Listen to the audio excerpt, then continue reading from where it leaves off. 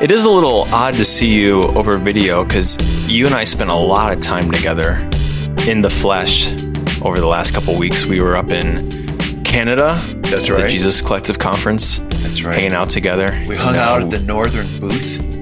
You had the Northern booth. And then you went on a tour of Canada for about 10 days and just got back. Yeah, I had a lot of good stuff going on in Canada, which, by the way, Jonathan Tran, who's listening in right now, I grew up in the great land of Canada. So I love it. Folks, it's Theology on Mission podcast, where theology meets the questions of culture for mission, for Christ's kingdom. And we're here on a second episode with Jonathan Tran. Jonathan, could you tell us again your position at Baylor? And could you shorten it down a little bit? Because the last time it was like 3 sentences long. Any chance? I'm the Baines Chair of Religion. That's as short as it gets. Nice. I like it. And we're so grateful to have you back on the podcast.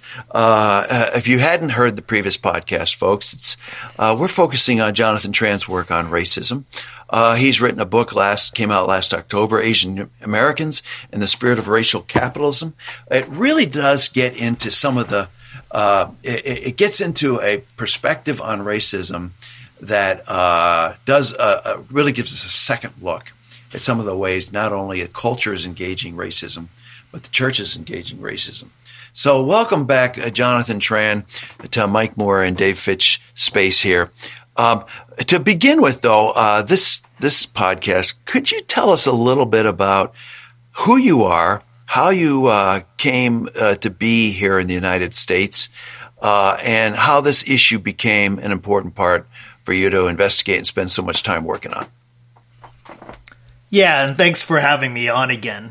The question is central. I mean, every work is autobiographical in some sense, right? And so, but really my experience as an Asian American, as a Vietnamese American, is really the perspective from which my account of racism, which, from the last show, is pretty different. The way I describe what racism is, it issues from my experience as an Asian American in two senses, how I grew up, and I'll say something about that, but also how Asian Americans are imagined in higher ed, which is people have very little idea what to do with us. We're clearly people of color.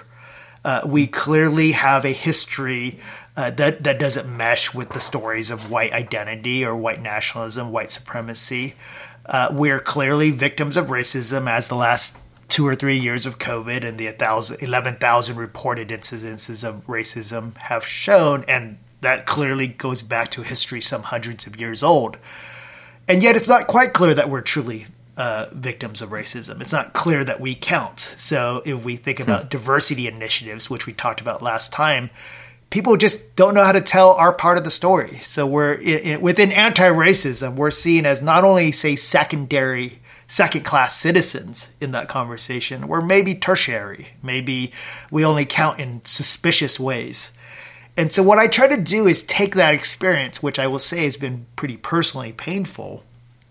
I've tried to take that experience and ask the question of what do we learn about race and racism from the margins of the anti-racism conversation?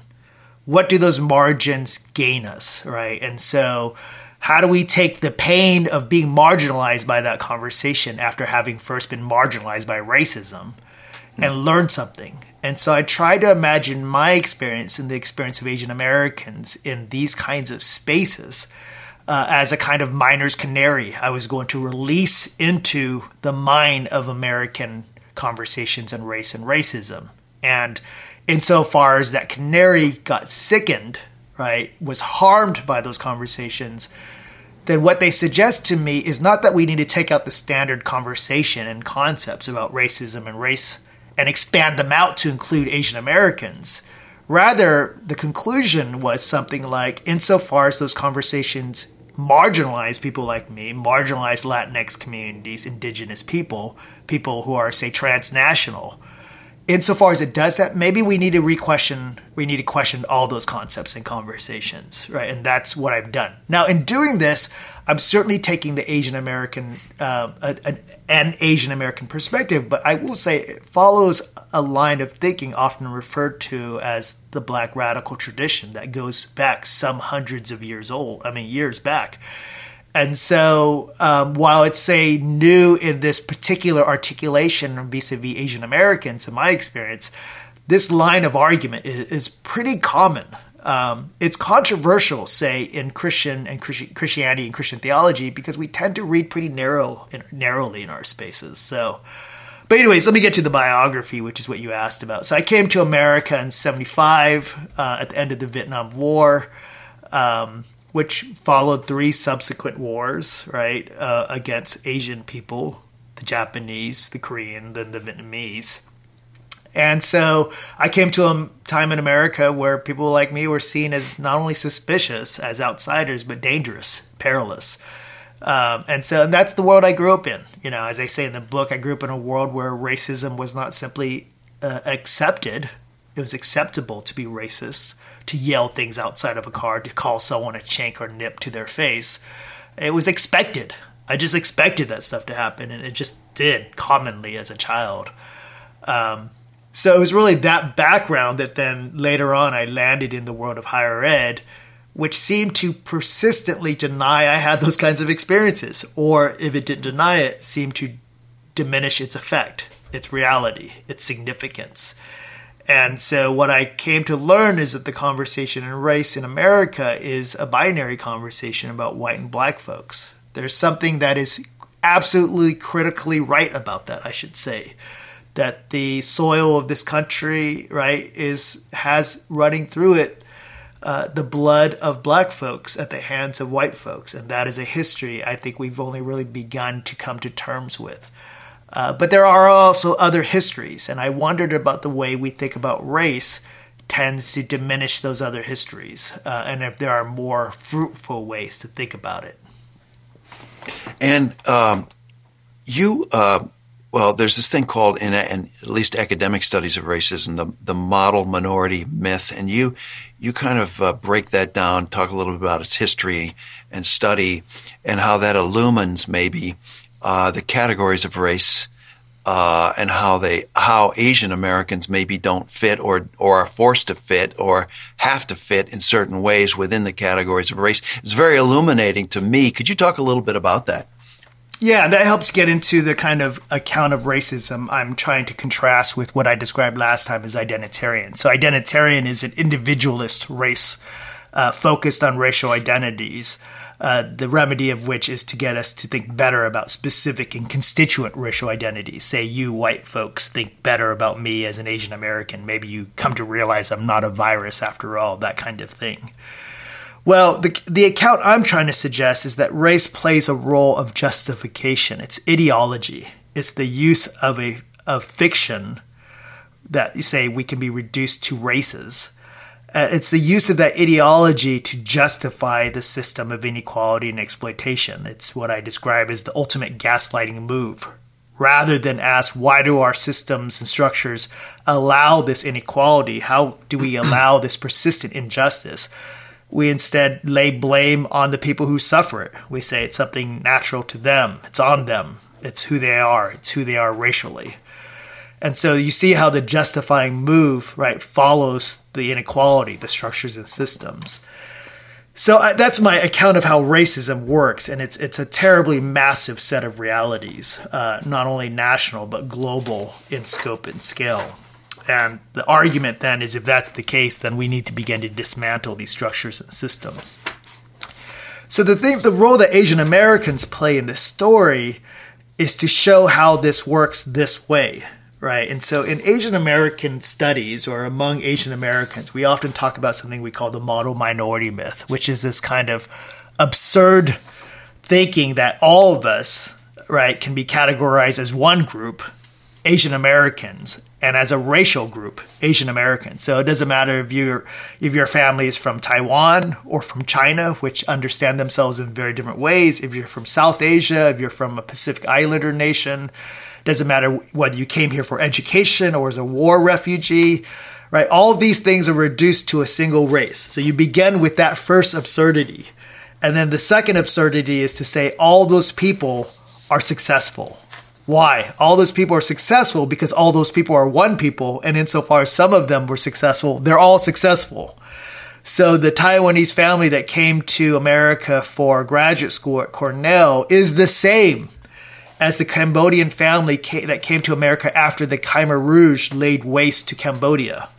And one comes with resources, with a plan about education, a vision of the American dream. The other one comes really on pain of threat of death, right? And so those are the same people. And the fact that one goes off to Cornell and that the other has among the lowest high school graduation rates in the country doesn't matter because they all become the same person. This is the model minority myth. One of the most pernicious effects of the myth is the way it is used to discipline other races. It says, say, to black folks, hey, black folks, quit complaining, be like Asians because they all go to Cornell and they're all successful. And if you stop complaining, that would be you too. So it's a disciplinary tool. One of the things I try to say, though, in the book is, Asian American theorists have been kind of at war with the myth for years. To me, it's a worthwhile war in a sense, but in some ways it's so obviously problematic that it surprises me that we've spent this much time with the myth. Rather, what I want us to see is that the myth is an inevitable construction. In other words, we keep on treating it like it's accidental. If we attack it enough intellectually, then it will go away. That's, I think, the wrong way of thinking about it. The myth had to be created. Why? Because what is race? It's a divide and conquer strategy. We have to come up with ways of thinking about one another that make other people of color the enemy. That's the whole point, right? So when Du Bois talked about this at the end of his masterpiece, Black Reconstruction, what he discovered was race was created, right, to wedge poor white people, namely poor white farmers and poor black farmers during Reconstruction.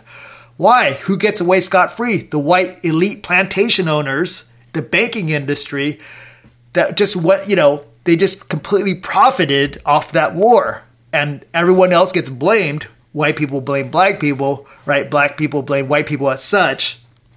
All the while the elites get off scot-free. Similar things can be said about how race was imagined even within Europe. Cedric Robinson recognized this about the distinctions between, say, the English and everyone else. Race was used, right, as a labor distinction, as a property distinction in the colonial Americas. The same thing with in the colonial period with Chinese migrant workers. Race was used to divide and conquer. And so that's what the point of it is. We need to persistently remember that race A is not real. It's constructed for political economic purposes. And second, it's not about difference and diversity. It's about differentiation and stratification. That's why the model minority myth had to be created. It's the perfect narrative to set us against each other, to wedge us against each other. Right? And that's the power of the model minority myth. It's part of this political economy. Yeah.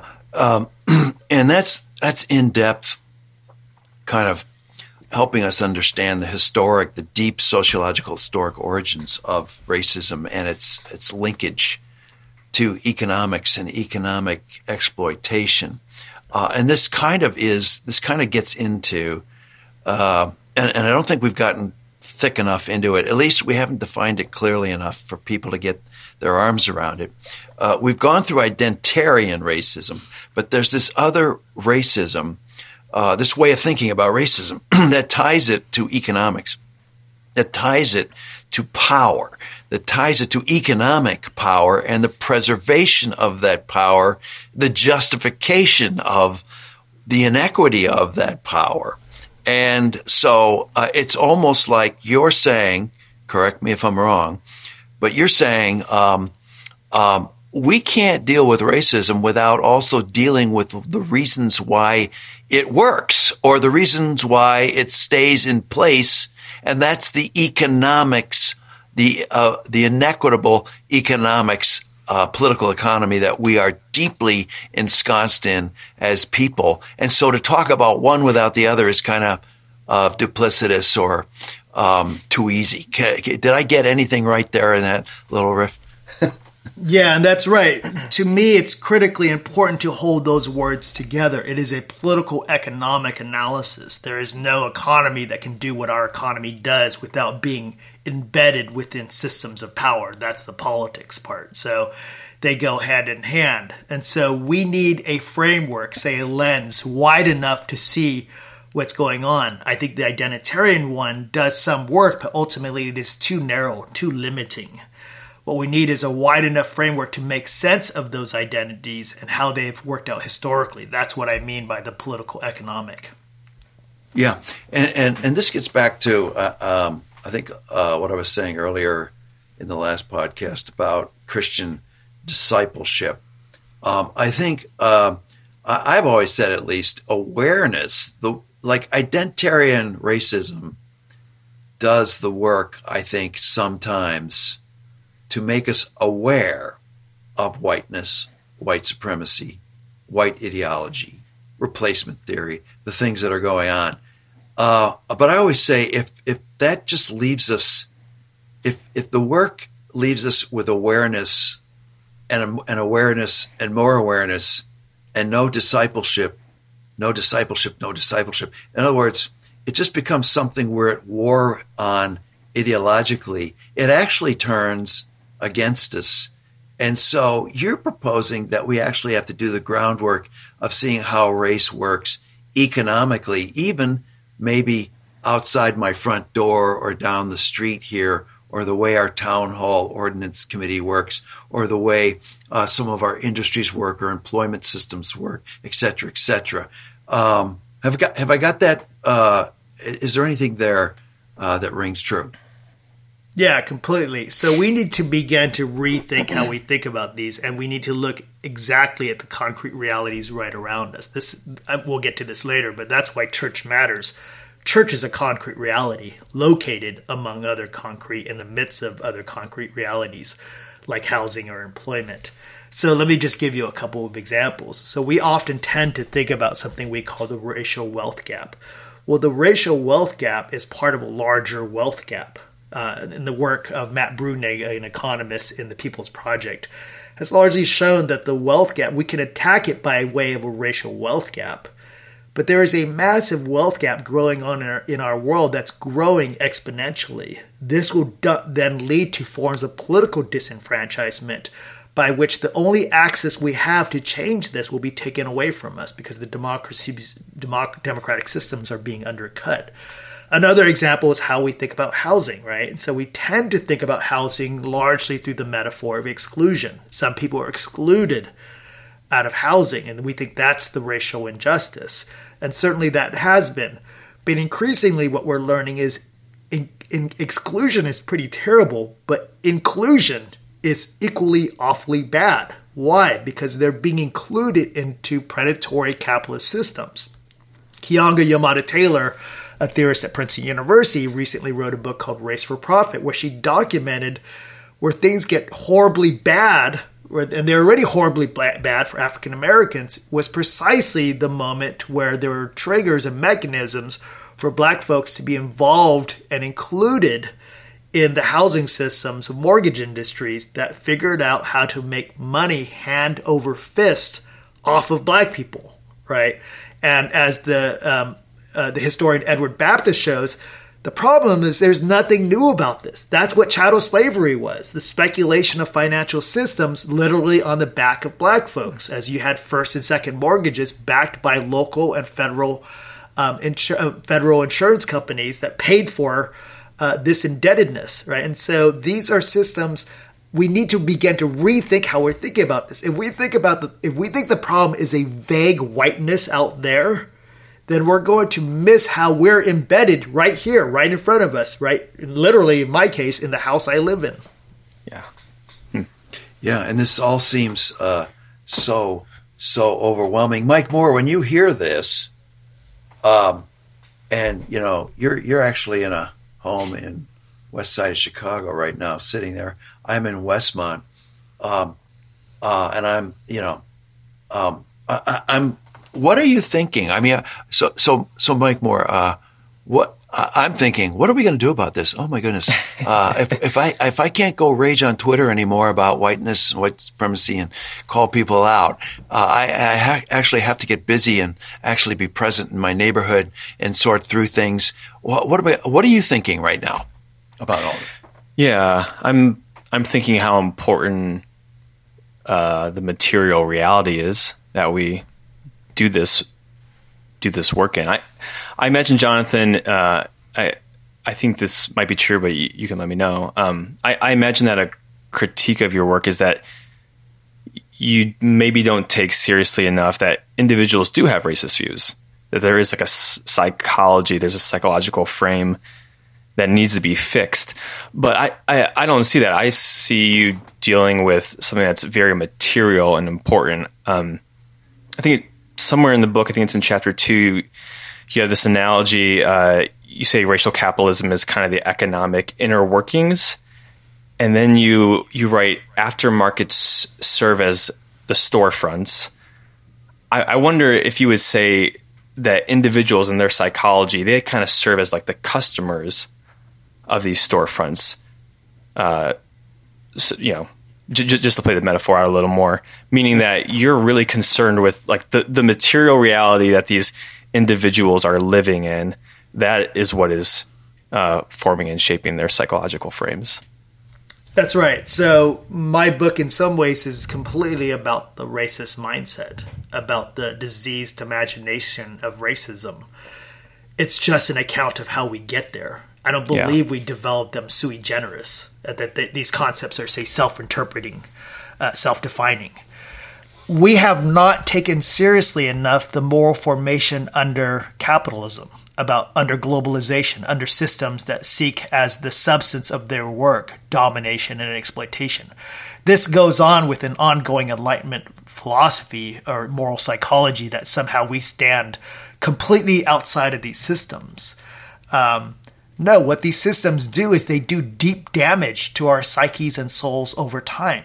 In the language of Cornel West and the friend of a lot of ours, Stanley Hauerwas, capitalism makes SHITTY people.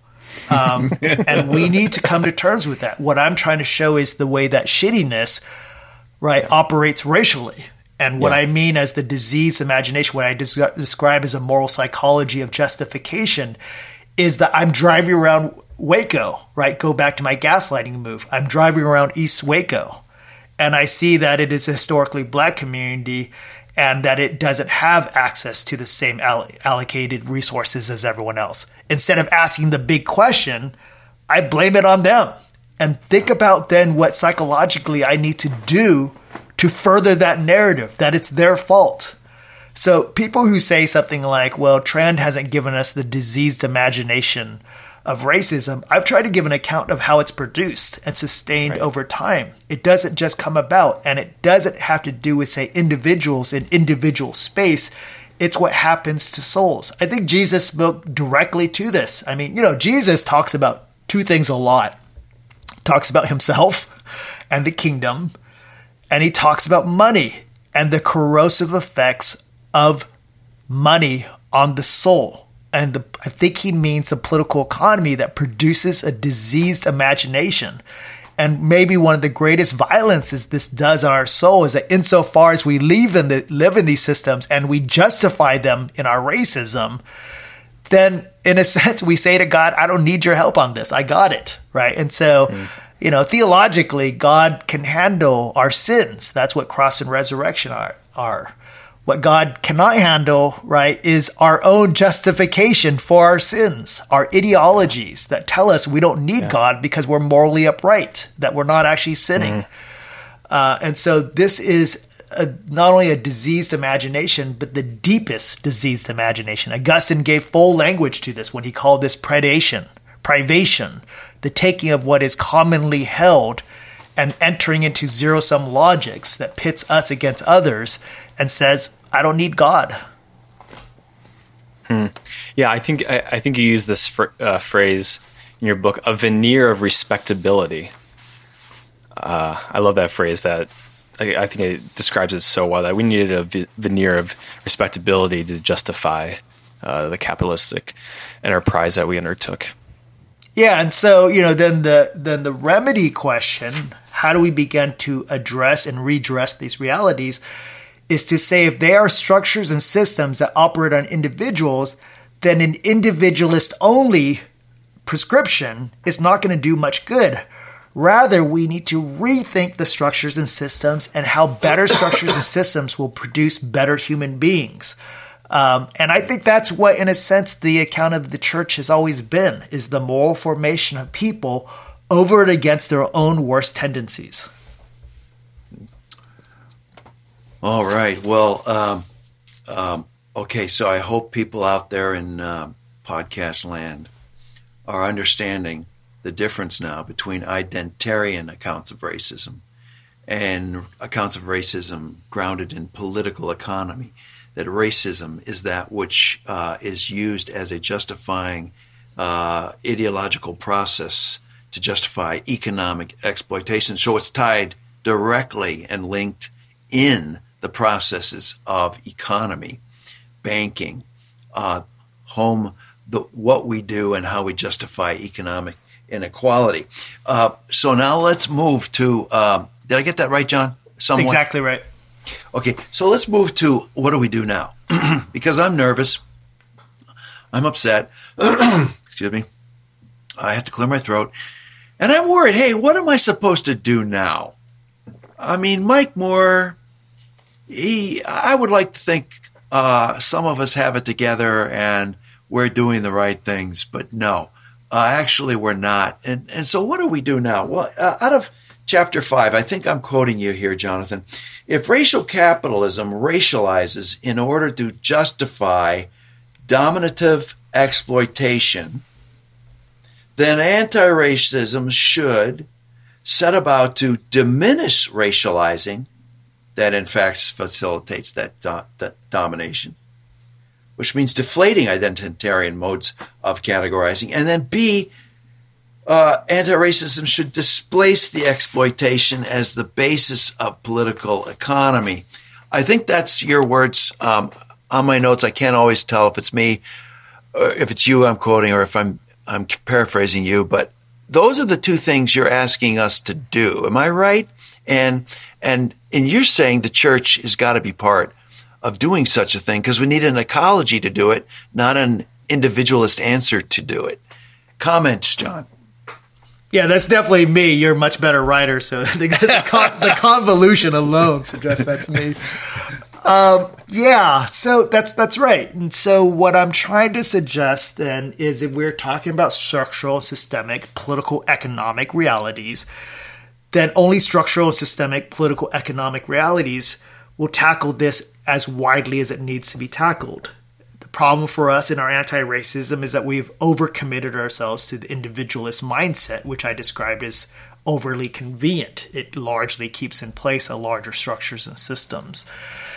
So then what we need to do is first we need to rethink how we think about these questions. Is it doing much to think about them in individualist ways and their, say, diversity, DEI applications, as we talked about last time, diversity, equity, inclusion applications? I don't think it is. In fact, it largely skirts the most important issues. So we need to ask whether our analysis work. And part of what I try to do in the book is show how analyses based simply on racial identity, say we did it because of whiteness, does it actually help us understand the very thing we're trying to study and think through? The second thing I try to do is ask whether organizing ourselves around constituent racial identities, say Asian Americans as a racial bulwark against anti-Asian American violence, is going to do much for us. Whether these racial nationalisms are going to get to the problem. And I suggest maybe they won't. And then the third thing then I try to do is ask the question, what other idioms, other ways of thinking about political economy do we need? And this is my turn to the church. The church does two things, right? So one, if racial capitalism is about a divide and conquer strategy, simply the gathering of people, the coming together across lines of diversification and stratification, right? the coming together, the refusing to think about each other in zero-sum terms, the refusal to think that I give something to you, I lose something. That itself, right, is not, say, a bonus of liberation, say a nice outcome of liberation. It is the beginning of liberation, right? And so the idea of the gathering of the church itself, that we come together over against all the reasons, all the divide and conquer reasons to remain apart, itself is the beginning of revolution. Then the second thing the church does is enact different structures and systems. And again, this is in a sense what the church in the New Testament is. That is God's political economy. I describe this as deep economy. The church as the Eucharistic expression of God in the world. And what is that expression saying? This is my body given for you. Christ meant that in his literal body, and then the body of believers that would gather in Christ's name to enact a new political economy that says to the world, I am enough for you. And this should change fundamentally the way you think about these things, even in the midst of the SHITTY powers of capitalism. So instead of looking at a community and saying, well, the history of inequality in this neighborhood gives me ample room to exploit those inequalities and to make money off of them, we say, how do we redress the exploitation without further exploitation? How do we imagine what we can give as a way to respond to and redress these issues? And so this is the church saying we are in possession of all kinds of possibilities that if we dispossess ourselves of these things, then they accrue to good to the neighbors around us, right? And so that's what I'm trying to suggest. Now, to be clear, this is not the only way we address this. There are larger social democratic realities that we also want to keep committed to. There are also other political organizing possibilities that we want to continue to commit to. But the church is at least the place we begin as Christians. The church is a social reality that can disturb, disrupt, dislodge all the political economy that seems so overwhelming around us that exploits everything under the name of race. It's a compelling argument, but many of our listeners are going, where is this church? It's especially given the state of most of our churches today, which are driven and ensconced in racism. You have by the way, in our doctoral contextual theology program, we do ethnography, and Jonathan does ethnography on a church where such things are happening. You want to talk about Redeemer Church and as an example of what you're talking about, Jonathan? Yeah, sometimes people have said to folks like us, and I think you all are a part of this, who centered the church as a way of responding to these things. People often say, where is this church you're talking about? And I'm going to say on Fairfax Avenue in Bayview Hunters Point. That's why I need to do this very material ethnography, the study of this community and their lived reality. Now, the difficulty of even making that move conceptually in a book is people are really doubtful from the beginning. That is, they don't think church can do anything other than enact evil anymore. So why? Because there is pretty clearly in our history an unholy trinity between America, church, and racism. That is an undeniable reality, it seems to me. There's tons of documentary evidence to that effect. But I want to say that's not the only part of the story of the church that we need to tell. We also need to tell the parts of the story where the church is actually church and actually does something. And if we give up that part of the story, then in some sense, I think we Christians give up the game. Now, I think there's too much kind of bad faith criticism of the church out there. There's good faith criticism of the church, and that should be rightly laid out. But sometimes in the kind of talking about this book, people have said, well, Redeemer isn't all that great. Or, this church that I'm a part of isn't all that great. And we go into kind of this critical posture that we academics have been kind of trained in. Whereas I want to say something like there's a good faith version of that argument and a bad faith version of that argument. Sometimes I get the sense that people reject the possibility of church just because that's just what they've been trained to do. And once you take that option off the table because you've been trained to do it, then I think you take away an incredible series of resources. The way I think about it is instead the history and present of the church and its white supremacy, right, isn't an excuse to no longer think about the church. It's a way of holding the church accountable to be better than it is. And that's the work in front of us. So then I tell the story of a church that tries to operate out of the kind of racial capitalist framework that I've been talking about. And what they commit themselves is to a neighborhood and its structures and systems. Its structures and systems in relationship to finance, to business, to work, to education, to neighborliness, right? All these kinds of concrete realities neighbors are always living in relationship to. And what this church does is, insofar as it's a church that is part of a community, it tries to think about itself as a part of a community. And then ask the question, as a neighbor in this community, how do I become neighbor like Jesus calls us to be neighbors? Yeah. This is where we're at in the United States of America. A failed church. I might even question whether it is the church in many of its failed expressions. And it's time to renew the church to be the church. I remember, I don't know where I was, in what situation, but I remember being in the room with our friend Stanley Hauerwas, and somebody asked him, well, where is this church? And Stanley goes, it's where you go to church. Everybody's going, well, what is he talking about? Somebody asks him again, where is this church? Well, it's where you go to church. So I guess he was trying to say, I'm no expert on Hauerwas, but I think Hauerwas was trying to say we need to go and be the church where we go and be the church. And we're not doing that right now. This is the challenge of your book, Jonathan Tran. How can we be the church? By the way, CCDA, if you're listening out there, Wayne Gordon and other people at Northern Seminary and Lawndale, I mean, this Jonathan Tran's theology and sociology and analysis of capitalism in the church is similar to what you all are doing out there in Lawndale. It's happening, folks. Mm-hmm. It's just going to take a different way of thinking about church. Well, we've had an unbelievable, I hate that word, unbelievable. We've had a very believable time together, chatting through the issues of racism and the state of things in culture and the church. We can't thank you enough, Jonathan Tran, for being with us.